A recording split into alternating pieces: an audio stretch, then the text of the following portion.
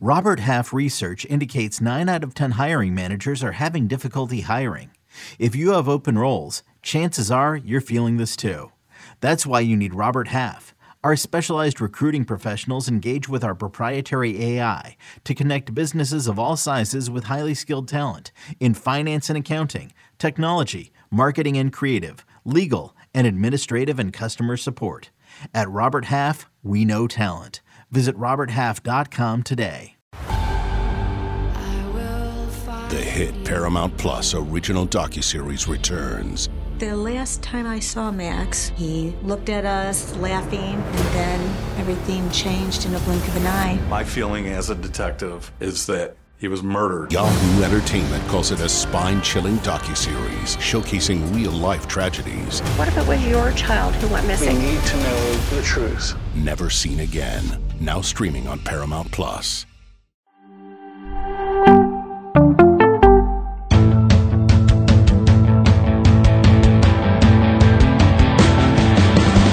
Welcome and wake up. It's a Wednesday version of the Pick Six podcast. It's Tuesday with Leger Douzable, but it's a special edition, and we will get to Will Brinson's absence since he's typically the host for Tuesdays.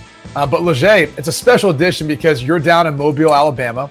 You're at the Senior Bowl. We're going to dig into a little bit of what you've seen so far. But first off, had you been to Mobile, Alabama before? Did you go last year? This is my third year in a row going, Brady, actually. Okay, so I've become a mainstay out here in Mobile, Alabama around this time. Okay. All right. Well, we're going to dig into what you've seen so far, maybe how this year's class looks compared to the previous 2 years' classes of draft prospects, and maybe just the overall field down there at the Senior Bowl. I unfortunately had a knee injury. I didn't get to plan it back when I was coming out of the draft, but I did go down to Mobile to talk to some coaches and all that good stuff. But I will say this. We have to acknowledge the fact that our host, Will Brinson, isn't here. And I know that hurts both of us. It hurts both of us. But I want to give an update, all right? He is out of the pocket the next 2 days. He's having laser hair removal. And as for anyone who watches this show knows, he's a very, very hairy man. It's going to take him a long time to remove all that hair across his body. So when he does come back Friday, hopefully our good friends behind the scenes, Harry and Sam, can make sure to update the other hosts and all the other the Pick Six podcast friends about this hair removal procedure that he's having done right now. Speaking of hair removal, or removing some things from some hairy situations, an article popped out this morning about the New York Jets, Leger, and it's detailing a lot of the dysfunction that occurred behind the scenes for the New York Jets this past season. And look, we realized that the New York Jets were the story going into the year. The acquisition of Aaron Rodgers, Hard Knocks, all of the hype and everything else built around this team, only to basically end after 4 plays for Rodgers tearing his Achilles and being out the rest of the season. And then ensued the drama as Robert Saleh tried to hold this team together. Zach Wilson came in and then out and then in and then out as the starting quarterback for this team. I know you probably haven't had time to read the entire article, but I'll just start off by saying this. You are very close to the team. Does it feel as dysfunctional as some people would say it is from the outside or some of the folks that have reported on this team? How do I answer this bestly? You know, Brady, I always try to keep it 100. I would say yes and no. Yes and no. And I say yes from this point, right? Because like you said, going into the season, you know, with all the hype around Aaron Rodgers, we knew this was a championship defense. And for it to end in 4 plays was just ridiculous. Now, when I say yes, there was dysfunction errors because let's not forget throughout the whole year when people were clamoring and yelling to bench Zach Wilson, what was Robert Saleh saying, Brady Quinn? Zach Wilson gives us the best chance to win, right? Was he not saying that every single week? He was saying. I think he felt a little bit under the pressure, like you talked about, right? And decided to bench him 1 week, and we saw it was extremely worse when, you know, other quarterbacks had to play instead of Zach Wilson.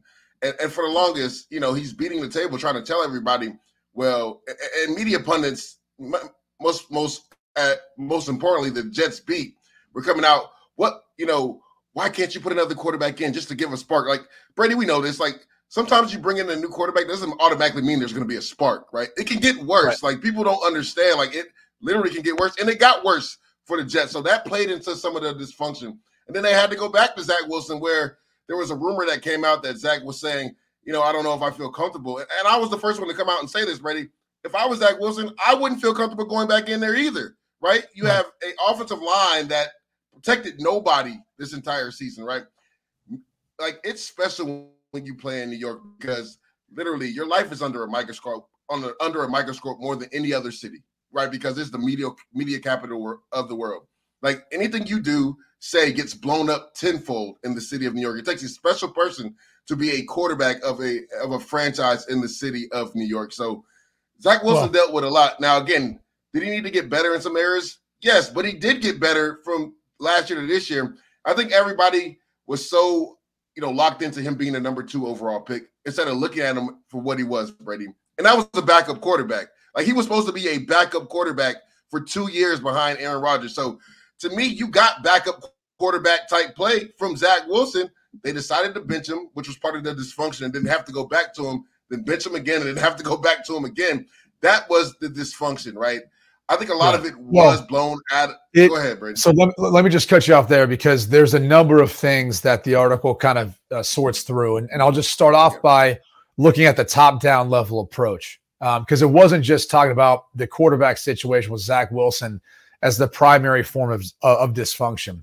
One of the things that touches on is the fact that Woody Johnson, their owner, seems to be constantly monitoring social media, constantly monitoring what's said about the Jets, about the team in the news. And one of the things that the article brought up too was the fact that Robert Saleh didn't feel like the Jets were handled and discussed the same way the Giants were. Because you mentioned the New York media market and how big it is and how the microscope that they're under.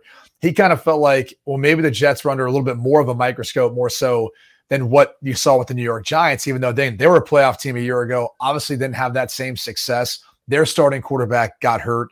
And maybe it was because of the feel-good story of Tommy DeVito, which eventually came to the end, whatever you want to point to. But the reality is, do you feel like from this season, based on the Jets and the Giants, and I guess the lack of accomplishment in both, that it was handled the same way by the media? I don't even think it's this season. I think it's been like that in totality. I liken it to this, Brady. This is the analogy I use when people ask me what it's like playing for both franchises, because I'm one of the few that had the unique pleasure. Me, Damon Snacks Harrison, and Leonard Williams, we all play for both franchises, which is interesting because we're all D linemen, right? When you look at the Jets and the Giants and how they're kind of portrayed in the media, to me, the Giants are portrayed as the Duke basketball team, right? Do everything right, wear button-up shirts, like everybody falls in line. And then when you look at the Jets, it's like everybody treats them like the Fab Five, right? Even the fan base is a little bit more rugged, blue collar, right? A little bit more rowdy. You know this, Brady. They're a little bit more rowdy. They go hard for the Jets. Are you hold on for a second. Are you bringing up what was the social media discussion from this past weekend's AFC Championship game? It felt like there were some people making comparisons to the Baltimore Ravens and the Chiefs and the whole. I've been on record. I've been on record to say this like years ago. I've said this. Okay. And the interesting thing is, like, let's put this into perspective, Brady. If the thing that happened between Wink Martindale and Brian Daboll happened for the Jets, you don't think that story would have lasted for about 3 weeks? Right? It seemed like that story lasted for 2 days, and there was crazy rumors coming from the Giants of what like really happened between Wink Martindale and Brian Daboll. If that was the Jets, that would have been a story for 3 weeks, Brady. It literally lasted 2 days, and nobody's talking about it anymore. So I get what Robert Saleh is saying. Like, there's some truth to it, and you even admitted to it. Like, this year, the way that the two teams recovered, there was a little, even though there was dysfunction on both sides, right? Because there was rumors that like Wink Martindale and Brian Daboll got each other's faces like multiple times. Right? Well, if that was the Jets, that would have been blown up. I think the difference for me is that it comes with the territory, at least this season. I'm not going to look at the past decade or so or whatever it's been. Yeah. At least for this season, you got Aaron Rodgers. So, of course, you're going to have a bullseye on your back. Of course, you're going to be discussed. Right. We're on Hard Knocks to start the season. There's already this kind of peek behind the curtains as far as what's going on. So the way I looked at it was, you got to kind of take that, what comes along with that, right? You made the decision to bring on Aaron Rodgers. This was your answer to go win a Super Bowl. And so you have to understand there's going to be more scrutiny when things don't work out. There's going to be more hype around it. And so that was more of kind of like a throwaway thing of like, all right, things not being handled the same. Well, how can you expect them to be handled the same? You're not in the same situation. If the Giants had gotten Aaron Rodgers, maybe they would probably be scrutinized the same way too, because he does tend to be a polarizing figure. I think a couple of things that like stood out were the details, basically the offense, the lack of detail from Nathaniel Hackett, the fact that the offense was really built for Aaron Rodgers, which didn't really work then when it was there for another quarterback, Zach Wilson, Tim Boyle, whoever you want to point to after that. Yeah. And that became one of the focal points of, do you put that on Nathaniel Hackett? Do you put on Robert Saleh for bringing in Nathaniel Hackett? Is Nathaniel Hackett basically there just because he's close with Aaron Rodgers? That's probably the case. And so you start to kind of read through the article and you go, I can see how that would lead to a lack of success in the offense, even though I think we both would agree Zach Wilson got better. It talks about Zach Wilson, Aaron Rodgers relationship, how that was kind of non-existent during the period of time Rodgers got surgery, was away from the team. So there's a lot of details to the whole story of the New York Jets this season. And it summarizes, and just so we don't go too long on this one subject, it summarizes on this. And I think it was the fact that Robert Saleh couldn't really get over the media focus on their team, even after Rodgers was there. And in particular about the Zach Wilson decision and the comments about leaks and all of that. It seemed like there just was something that he couldn't get over. And his focus seemed to be more on the perception of the team as opposed to the foundation and the culture of this team. And so that's where I'll kick it to you and just ask, like, when I look at the Robert Saleh era so far, it feels like there's a lot of concern about how they're perceived, how they're viewed, and not so much about necessarily kind of building things to be ready for that moment now to take off and go win a Super Bowl. And that's really what this article details, to me at least. We had this discussion earlier in the year, like when Nathaniel Hackett was the offensive coordinator. We were saying with Aaron Rodgers at quarterback, you can kind of hide some of those deficiencies from a play caller perspective, right? But when Zach Wilson had to come in, it seems like Nathaniel Hackett didn't know how to change or call plays according to Zach Wilson's skill set. And that's why he struggled a good portion of the year. And to make this point even greater, right? And I can't believe Nathaniel Hackett even come out and said this. He was saying, like, later in the year, he didn't know that Breece Hall was as good of a pass catcher as he was, right? And I've been saying it all year long. I'm like, we need to get Breece Hall more involved in the pass game. I mean, Breece Hall was the number 4 guy in total all-purpose yards this year. But a lot of that came literally probably like the last 5-6 weeks of the season because they didn't get him involved in the passing game until then. So there's some of that dysfunction as well, right? And we question whether Nathaniel Hackett would be able to switch things up and call for the personnel that he had, because we know with Aaron Rodgers, he calls so much of the offense from the line of scrimmage. Again, like Nathaniel Hackett being there, he's the offensive coordinator, but so is Aaron Rodgers. He's another offensive coordinator on the field. So again, when you talk about Robert Saleh and people saying he was more focused on what the media, I talk to Robert like every week. Like he was focused on the players in the locker room and holding them together, because you know how it is, Brady. When you lose a guy like Aaron Rodgers, you feel like your season is over, and essentially it is, right? Because you went all in to get this Hall of Fame quarterback because you have a championship defense. And when you lost Aaron Rodgers, right, like as a head coach, you got to be able to galvanize and keep your team together. So I don't know if I agree with he was more focused on what the media was saying about him. Now, I know how that can be misconstrued because of how this article came out and how he talked about how the Giants aren't covered like the Jets. But as we spoke about, Brady, we've seen how the two teams, more specifically this year, were covered, and it wasn't on even playing field. Yeah, and look, I understand that's your vantage point. I think from my vantage point, when you look at the season as a whole, Shane Steichen, who's a first-year head coach for the Colts, they have their rookie quarterback go down. Gardner Minshew leads them into a make-or-break end of the year, week 18 game to try to get into the playoffs. They didn't win it, but they still remained afloat with Gardner Minshew at a Pro Bowl year. So they found a way. The Cleveland Browns, started 5 quarterbacks through the course of the season, and were still able to find their way into the playoffs with 11 wins in a really, really tough AFC North. And let's not forget, there was 3 teams that went to the playoffs from the AFC North this year, the Pittsburgh Steelers being one of them, and clearly the number 1 overall seed, the Baltimore Ravens. So I understand what you're saying. I think the tough thing about it, and I think even for Jets fans, and I'm not trying to speak for Jets fans, but I am saying this, there's other examples of teams that lost their starting quarterback and were able to still maintain and still find ways of winning football games and get to the postseason. And I think for the Jets, to your point, as talented as they are on defense, as good as Breece Hall is as a running back, some of the other pieces, I think they're probably frustrated, saying to themselves, like, I feel like we should have been able to have somewhat of a similar run to allow ourselves to make it in there, at least as a wild card team, or have a shot at the end of the season. And unfortunately, it felt like the season was over by week 15.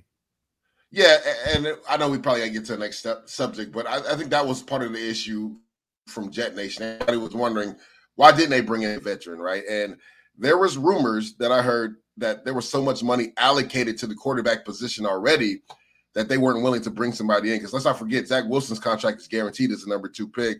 Aaron Rodgers' contract was, $50 million.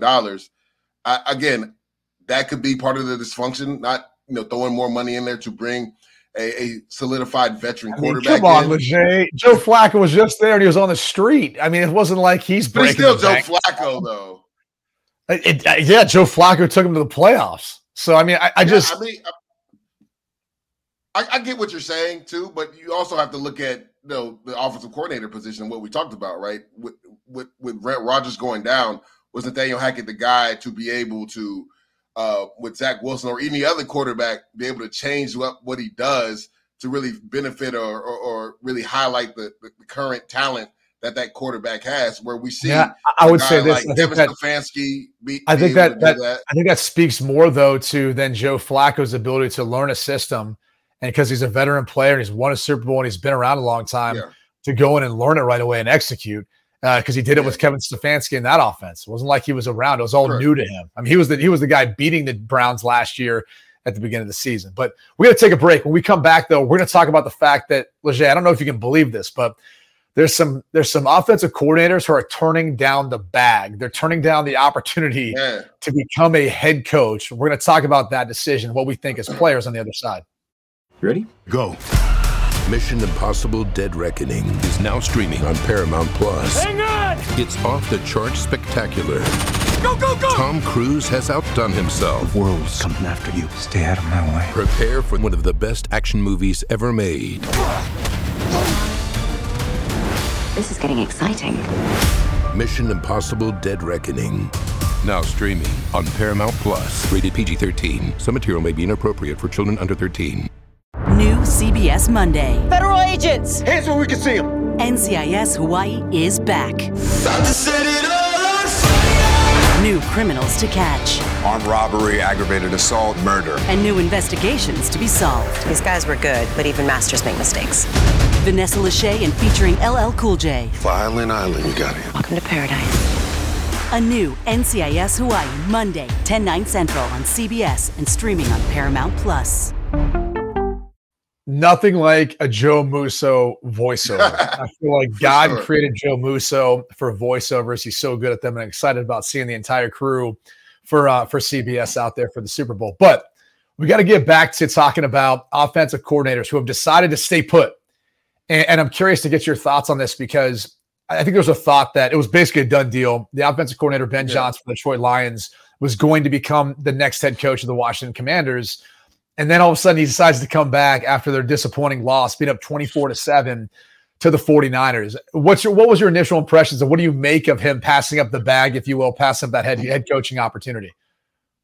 Wow, Brady. And the thing is, we talked about this before, like I believe last week, matter of fact, because we were saying you have to be careful when you're in a position to potentially be a head coach, right? Because you just don't know which way the pendulum is going to swing in the future. We talked about, Kellen Moore and how he was one of the hottest commodities in regards to being a head coach a few years ago. Byron Leftwich, who's not even in the NFL right now, who was one of the hottest commodities. And now you have Ben Johnson. And it's a little weird, if I'm being honest, Brady, because last year I could understand him wanting to come back. Maybe he felt like he wasn't ready to take on that role as a head coach. Maybe he wanted to mature a little bit more in regards to being a leader of men, because we know he's a great X's and O's guy in regards to calling plays for the Detroit Lions. But this year, like you said, everybody thought this was a done deal, right? We all thought the Commanders were literally waiting for Ben Johnson to finish his run with the Detroit Lions to be a head coach. So now it gets everybody asking questions, right, Brady? Like, is this a scenario? Because let's not forget, before, Jim Harbaugh became available, it seemed like Ben Johnson was slated to go to the Chargers. Was this a scenario where he was like, well, I'm going to go to a place where I know there's a franchise quarterback already in place? Because we have not seen him be able to develop a young quarterback yet, because he hasn't had to do that, right? He had Jared Goff, who was already a veteran when he got to Detroit, and he kind of helped him kind of resurrect his career already. But Jared Goff had already been to a Super Bowl. So now, like, I'm asking questions like, is this a scenario where Ben Johnson didn't want to start over, even though he had a boatload of money with the Commanders to spend? He had some talent on the outside with Scary Terry McLaurin and Jahan Dotson. I mean, I always thought, and Brady, you know this, I thought Atlanta was a better fit for him anyway, just because of the weapons they had on offense and then being able to pick a top 10 quarterback. But Washington picks even higher, right? They picked number 2 overall, I believe. So you're going to, most likely get Drake May or Jaden Daniels. To me, it's a little weird now, because he decided to do this not 1 year, but 2 years, Brady. And like we said, we just never know how the pendulum swings, what happens. And I don't foresee this happening with Detroit, because I just think the way they've got that foundation laid, I think they'll still have a really good offense next year. But you just never know, Brady. Like, what if they revert back to who they were before? Is he still going to be a top candidate next year? Yeah, so I don't worry about that so much. That was a point Pete Prisco brought up earlier this week when we were on HQ. And one of the things I keep saying back to him is, how many failed first-time head coaches do we still see get another opportunity? Happens all the time. I mean, go back. It took Raheem Morris like a decade, though. In some cases, but go back and look at Matt LaFleur's stats as an offensive play caller back when I believe he was the OC for the Tennessee Titans before he got the Green Bay Packers head coaching job. I mean, it happens all the time. It's really, to me, not so much about do we worry about them falling back. I think when you see a candidate who turns down that opportunity to go somewhere, there's probably a lot of things that factor into that decision. You brought up a lot of good points. The quarterback situation. He might want that veteran quarterback. He might look and say, hey, I think Justin Herbert is a stud, is a guy. Like, he's everything there. He might have walked into some of those interviews and said, well, are you guys going to stay at 2? Because I might like Caleb Williams or Drake May. And unless you guys move to number 1 and go to that spot so I can get that guy, maybe I don't feel as good about this position. The other thing is like, how much do we know about the new Washington ownership group? Not much. Ooh. Right? We know they're going to build a new stadium. That's all good. We know they have deep pockets. That's great. We don't really know much else. And that might be tough for a first-time head coach to want to then attach himself to a new owner. I think you look at the recent history of one of the newest owners, David Tepper, and how do you think Matt Rule felt after he signed a 7-year deal? Bang. After not even 3 full years. Frank Wright, 1 year, not even a full year into it. And he gets taken out and he gets clipped. And supposedly Ben Johnson was one of the candidates that David Tepper looked at last year, as well as this year too, as a potential candidate. So I think the ownership structure and group matters, and what you know might be better off than what you don't know, especially with a newer group or a newer owner. Personally, you hear reports that his family likes to stay up in Detroit, so maybe there's a personal element to it. It's not like he needed to go take a job because he's still under contract with the Detroit Lions. And actually, to that point, these coordinators are making bank now. If you go look, he got a raise. You look back 10 years ago, these guys weren't getting paid upwards of $2 to $4 million, right? That was like head coaching money top end. Now coordinators can get paid up to that amount.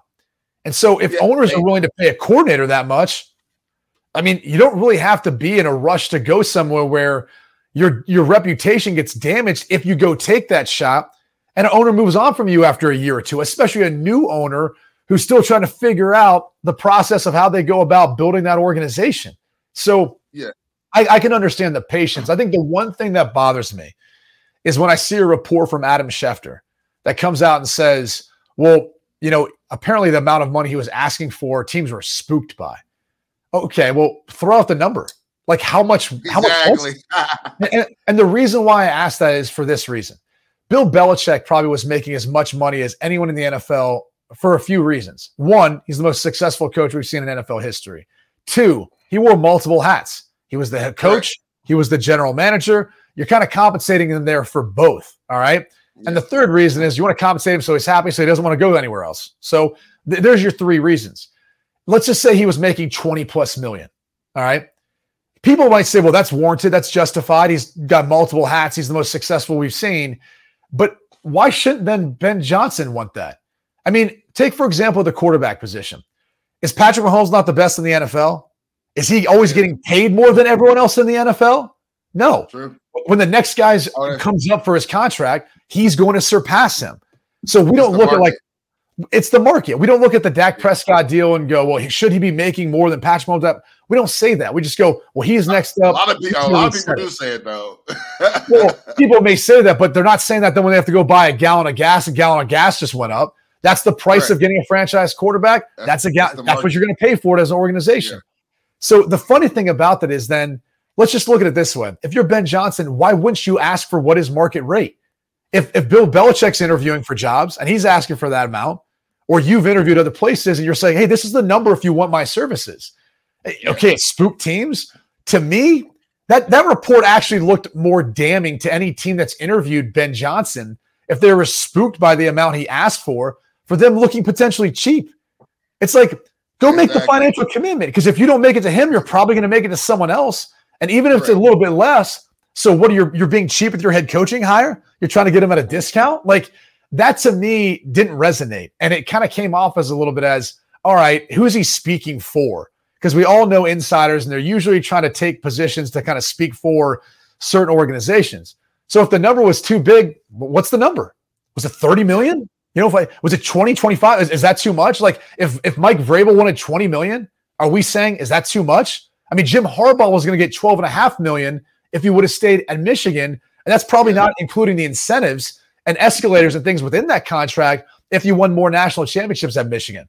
So are we now saying, like, I mean, I don't know what he's getting paid with the Chargers. I assume it's more than 12.5 million a year. So I hate to beat a drum here on talking about this, but I kind of hated seeing that report because I'm like, come on, man, like release what information you have. Otherwise it looks short-sighted then, does it not? Yeah. And if you look at it right, if you know what your worth, or like we talked about, the market value is, why wouldn't you try to get top dollar? And if you're Ben Johnson and you know you're the belle of the ball, everybody wants you, why wouldn't you want to reset the market and be the next highest paid coach, right? Even if you haven't done it before. And to your point, Brady, I didn't even think about this. I thought this was an amazing point by you.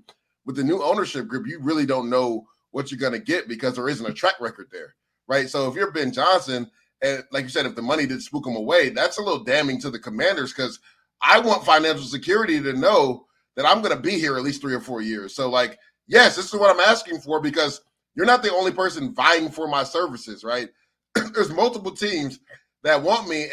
And to your point, it seemed like that it almost came to a head where it seemed like it was a for sure deal that he was going to the Commanders. So I don't know what happened the last few weeks. Maybe it was a number and maybe the new ownership group didn't feel comfortable. But like you said, to me, that's more damning on them, because you essentially had an opportunity to get the top guy in the marketplace, right?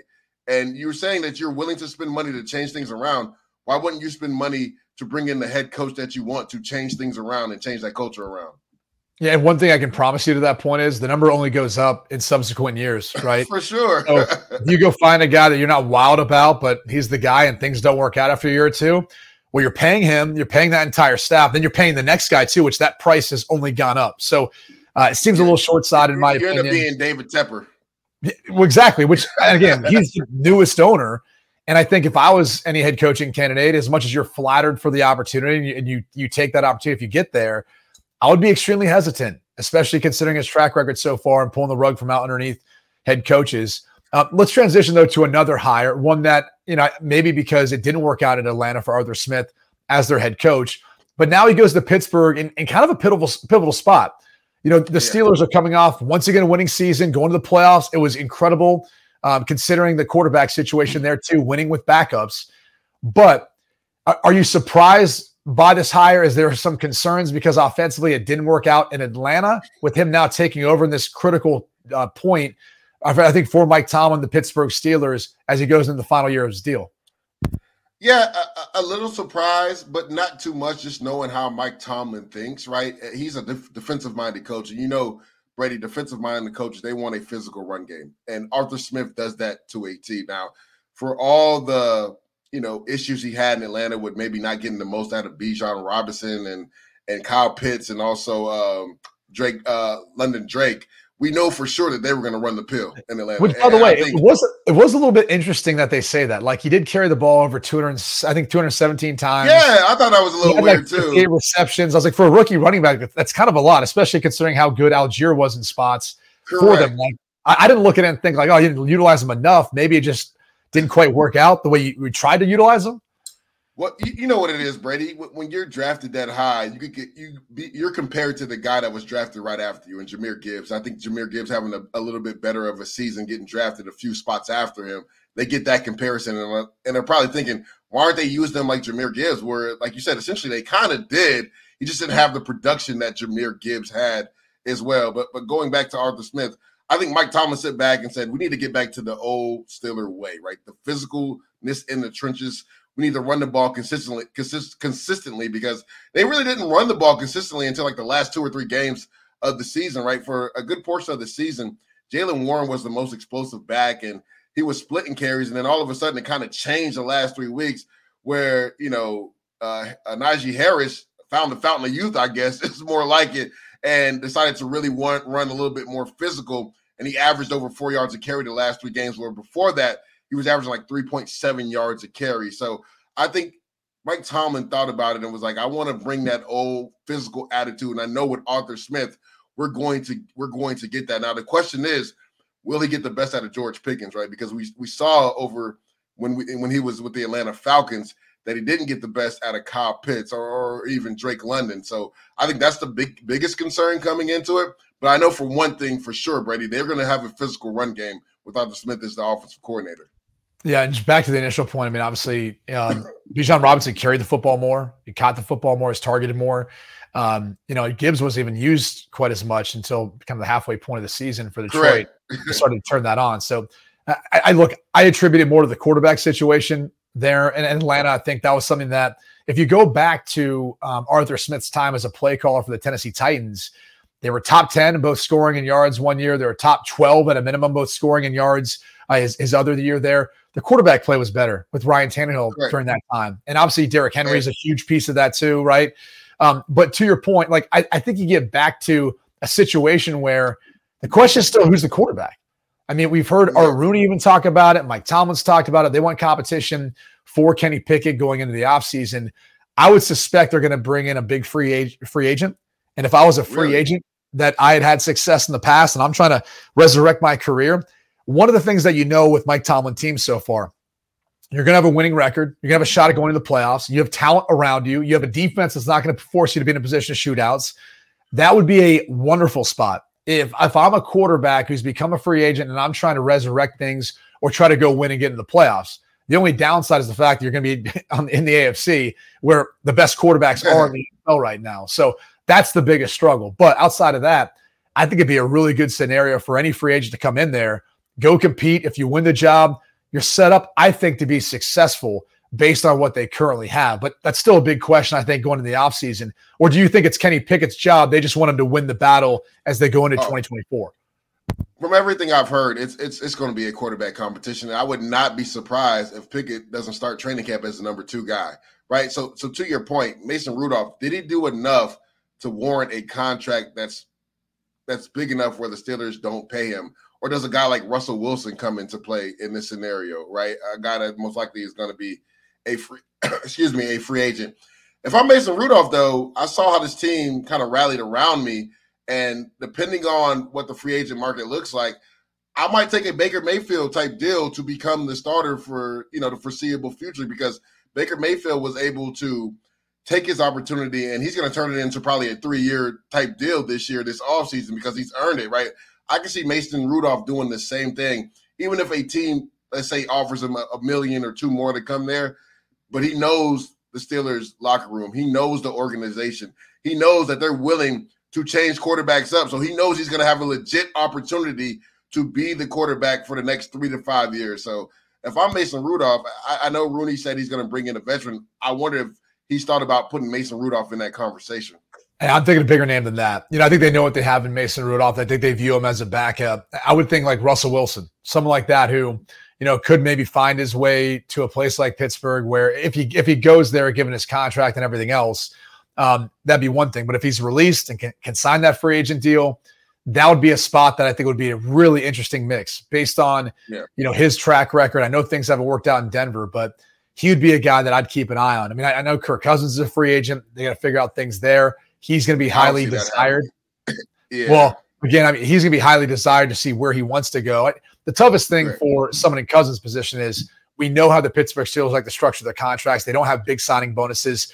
Cousins has been arguably one of the best in the business of football. So best businessman ever. I'm not sure we're going to get the contract that he's looking for. All right. One quick subject before we take a break, and we'll get to some of your Senior Bowl notes and observations over the last 48 hours. I want to ask you about the Pro Bowl because the Pro Bowl is coming up this weekend. And it feels like, look, and this is no disrespect, it feels like it's become an afterthought. There's no game. It's flag football. It's not out in Aloha Stadium like it used to be. I've got the number I kind of put in our little rundown about the viewership, and it's really dwindled. If you go back to 2011, 2012, and obviously the last time they played in Aloha Stadium there in Hawaii was 2016. And so you saw a little bit of a spike, but it's been kind of back onto the decline since. Are you even going to watch? Do you even pay attention to the Pro Bowl anymore? Does it have the same prestige it used to? No, it doesn't have the same prestige, but I think you're getting more participation by the players just because, the injury aspect isn't as big as it was before, because guys were actually tackling guys before when it was out there in Hawaii and there was full games being played. Now there's dodgeball, there's different courses they run through and everything. But the prestige, like you said, it just isn't there. I think it was something about being in Hawaii, Brady. Like, even though a lot of fans couldn't make that travel, guys would actually tune in, right? Because like all the top guys used to pay in, like, Brady was in it, Peyton Manning was in it. And then all of a sudden, like you said, around like 14, 15, 16, guys started just, saying, you know what, I'm not going to go. I'm not going to go. Especially when they moved it to Orlando. I'm not going to go anymore. I'm not going to go anymore. And then it got ridiculous where like the fifth or sixth alternate was in the Pro Bowl. I believe Tyler Huntley made the Pro Bowl 1 year. And I was like, he played like 3 games that year. Like, what? Yeah. This is a joke at this point. We just need to stop this period because it's ridiculous. Like, at the end of the day, especially, you just never know with guys where their contract, situation is. Was that a big factor of it, right? When guys were getting ready to try to ask for new deals, renegotiate, or where they're going to be free agents, they were like, you know what, I'm good. I'm not playing in it because I don't want to risk getting injured in this game. And now I think it's fun what they're doing with the different games and everything. Because I remember back in the day where they used to have like the 225 bench competition, and they used to have the quarterback stove for the longest. Like those things were actually kind of cool. And I think they're trying to get back to that, but it's kind of just lost a lot of its like cachet in regards to viewership tuning in, because it's essentially like a like grown men playing recess. This is essentially what it is. What it is now. So and you can find that. You can find that on social media too, right? You see all these trick shots, Dude Perfect, all these different guys who are doing that sort of thing too. So it kind of takes away a little bit from some of that stuff. But here's the deal: we got to get a break because we got to get what you're seeing down there. Your eyes, your ears, what you're hearing down there in Mobile, Alabama. So let's take a break, and when we come back, we'll talk to Leger about what stood out so far down in Mobile. Now streaming on Paramount Plus. Gather your besties. We are very exclusive. And get ready. Mom, go make snacks. For sure, Regina. Yeah. For the movie that hits like a bus. In a good way. No one died. Mean Girls. Rated PG-13. Now streaming on Paramount Plus. Spring training is in full swing and fantasy baseball draft season is upon us. That means you need to join us on Fantasy Baseball Today in 5, part of the CBS Sports Podcast Network. Join Scott White, Chris Towers, and me, Frank Stamfel, every Monday through Saturday for 6 pods per week throughout the month of March. We'll break down the latest news, spring training updates, players to target, and much more in just 5 minutes. Make sure to download and follow on Apple Podcasts, Spotify, the Odyssey app, and everywhere else podcasts are found. All right, Leger, you're down there in Mobile right now. So we've got to pick your brain as far as what you're seeing. What's it like for a lot of these guys who just ended their college career, and now they're kind of in this purgatory, if you will, of football before they're able to showcase themselves, but then go on to the next level to play in the NFL? Yeah, and Brady, we both went through this process. So like at the Senior Bowl, I didn't go to the Senior Bowl. I went to Texas First Nation, which is equivalent to like the Hula Bowl now.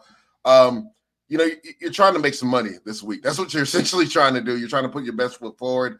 You get to spend, intimate time with scouts and coaches, and they want to see how you interact when there's competition on the field. And Brady, there's usually the first day, everybody's a little bit tight because everybody wants to be perfect. They don't want any bad impressions. I always like today, which is the second day, because guys are a little bit more free and loose because they know what to expect going forward. So I'll get right into it because everybody always wants to talk about the quarterbacks, right? The quarterbacks. Well, hold on. Let's just talk overall. Who stood out to you?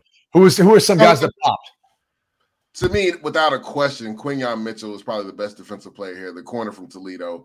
And honestly, Brady would not be surprised if he packed it up after yesterday. I mean, smooth, easy runner, never seems like he's ever like in a panic mode, right? Patience at the line of scrimmage, always not trailing, but always in the hip pocket of the receiver. And yesterday, Brady, it just seemed easy for him. I mean, multiple PBUs yesterday. I don't believe he lost one rep of one-on-one. I don't believe he lost one rep in team period. And let me preface this, Brady, when I say pack it up, because there's a lot of times when guys go and dominate to a level that they like he dominated yesterday, a lot of agents will come in and be like, all right, we showed everybody that we can play with the upper competition, because he was at Toledo, right, which is not a Power 5, Group of 5 school. So that's always the big question mark. Can he play with the big boys? Can he play with the big boys? And a lot of people had him as a first-round corner already going into this week. Honestly, I don't think he could do much else, because if you look at like just the roster, and it looked like one of the best rosters going into the Senior Bowl in years, a lot of guys dropped out last minute. So a lot of the top guys aren't here. So I could see his agent come in and say, like, the only thing we could technically do is probably hurt ourselves if we continue to go out here, or physically get hurt. Physically hurt yourself. Let's protect ourselves, go home, get ready for the combine. I mean, he dominated yesterday. Another guy I was really impressed with, Brendan Fisk, the defensive tackle from Florida State. I would say behind Byron Murphy and Jerson Newton is probably the best pass rushing defensive tackle, probably the third best defensive tackle pass rushing. He didn't lose one rep of one-on-one pass rush. And then people were worried about his size. I think he's like 295, but he plays with such great leverage, Brady, like on double teams. And Christian Haynes is a guy that I really like from UConn. Got no movement on him on the double team during team play yesterday on the power play. Allowed the linebacker to scrape over the top and get a tackle for loss. A few offensive tackles that I really like. Tyler Guyton, 6'7", and Patrick Paul, who's also 6'7". Both have like 83-inch wingspan, and they both play real physical. And the one thing you worry about when a guy is 6'7", Brady, is if they play a little bit too high, right? Right. Speed to power usually affects them. Neither one of these guys got beat with speed to power yesterday, so they anchor really well as well. So those are a few of the guys I was really impressed with yesterday. And then Lad McConkey, it was a route machine yesterday. Like, really? You're not going to play off coverage on that guy in the slot and think you're going to stop him with a three-way go. Like, it's just not going to happen. He was routing everybody up yesterday. All right, let's get to the final event, if you will, your observation of the quarterbacks. Tell us who's down there and tell us who stood out. Yeah, so, I mean, the big names, obviously, Michael Penix Jr. and Bo Nix were here, and we saw what we've always seen from Michael Penix, be able to throw. He's probably the best deep ball thrower in this draft class, right? The question mark with him was those intermediate layer throws. Can he throw with touch? Because we know he has a flamethrower as an arm, right? We saw that in the Texas game in the college football playoff when he split the two safeties with that touchdown to McMillan over the middle. But the layer throws, and to me, I've seen him on tape do it. I think people just want to see it more consistently. And then with Bo Nix, we know he's the intermediate assassin right now. He struggled a little bit more than Penix did yesterday. The thing is, could he throw down field with more touch and more accuracy? And didn't see much of that yesterday. Now, we saw it throughout the season at Oregon. We just need to see it more consistently. But the guy I was really impressed with, Brady, that a lot of people probably aren't talking enough about is Michael Pratt from Tulane. This is a guy that came from a pro-style offense at Tulane, that his mobility isn't talked about enough. They actually used him in quarterback runs a lot in Tulane, whether it was quarterback power or zone read. We saw it yesterday. He threw a nice 7 route to Jaheim Bell with touch over the safety's head, caught it for a first down, and then when things broke down, took off for a 15-yard scamper. So I know he's getting some buzz down here. I have him as a second-round quarterback. Some people have him as a third round. I think he can really build on what he did yesterday and maybe put himself in that second round. Great stuff, Leger. Obviously, I know you're having a lot of fun being down there. It's always fun to be a part of that process and talk to a lot of the guys who are the decision makers, right? You get a lot of that down there, especially the two teams that are coaching. So great stuff. I'm sure we're going to keep coming to you to get more of your insight from all of that. And by the way, thanks for waking up early with me today. I'm an early riser, so I know this has been I appreciate you jumping on early. Anytime, man. I'm up. I'm ready to go, especially for the Pick Six podcast. We also should acknowledge the fact that, again, Will Brinson's not here. He's a very hairy man. He's still right now under the laser. They're trying to remove all the hair off of him that's humanly possible. So it's going to take about a 48-hour period. He should be back later on this week. He did win, Leger. He did win our survivor pool. So he did. Unfortunately, we're going to have to punt on this end of show segment. This is going to be it for today. But make sure you join the Pick Six podcast tomorrow for our Super Bowl Dynasty show. Remember to like, comment, subscribe on our YouTube page. Thank you for everyone for listening, especially those on the audio only version. So make sure to download, follow, leave a 5-star review. Tell your friends to listen and watch the pod. We're here every single day, bringing you the most hitting topics, as well as in this case, the Senior Bowl, all the insights that you can't get anywhere else.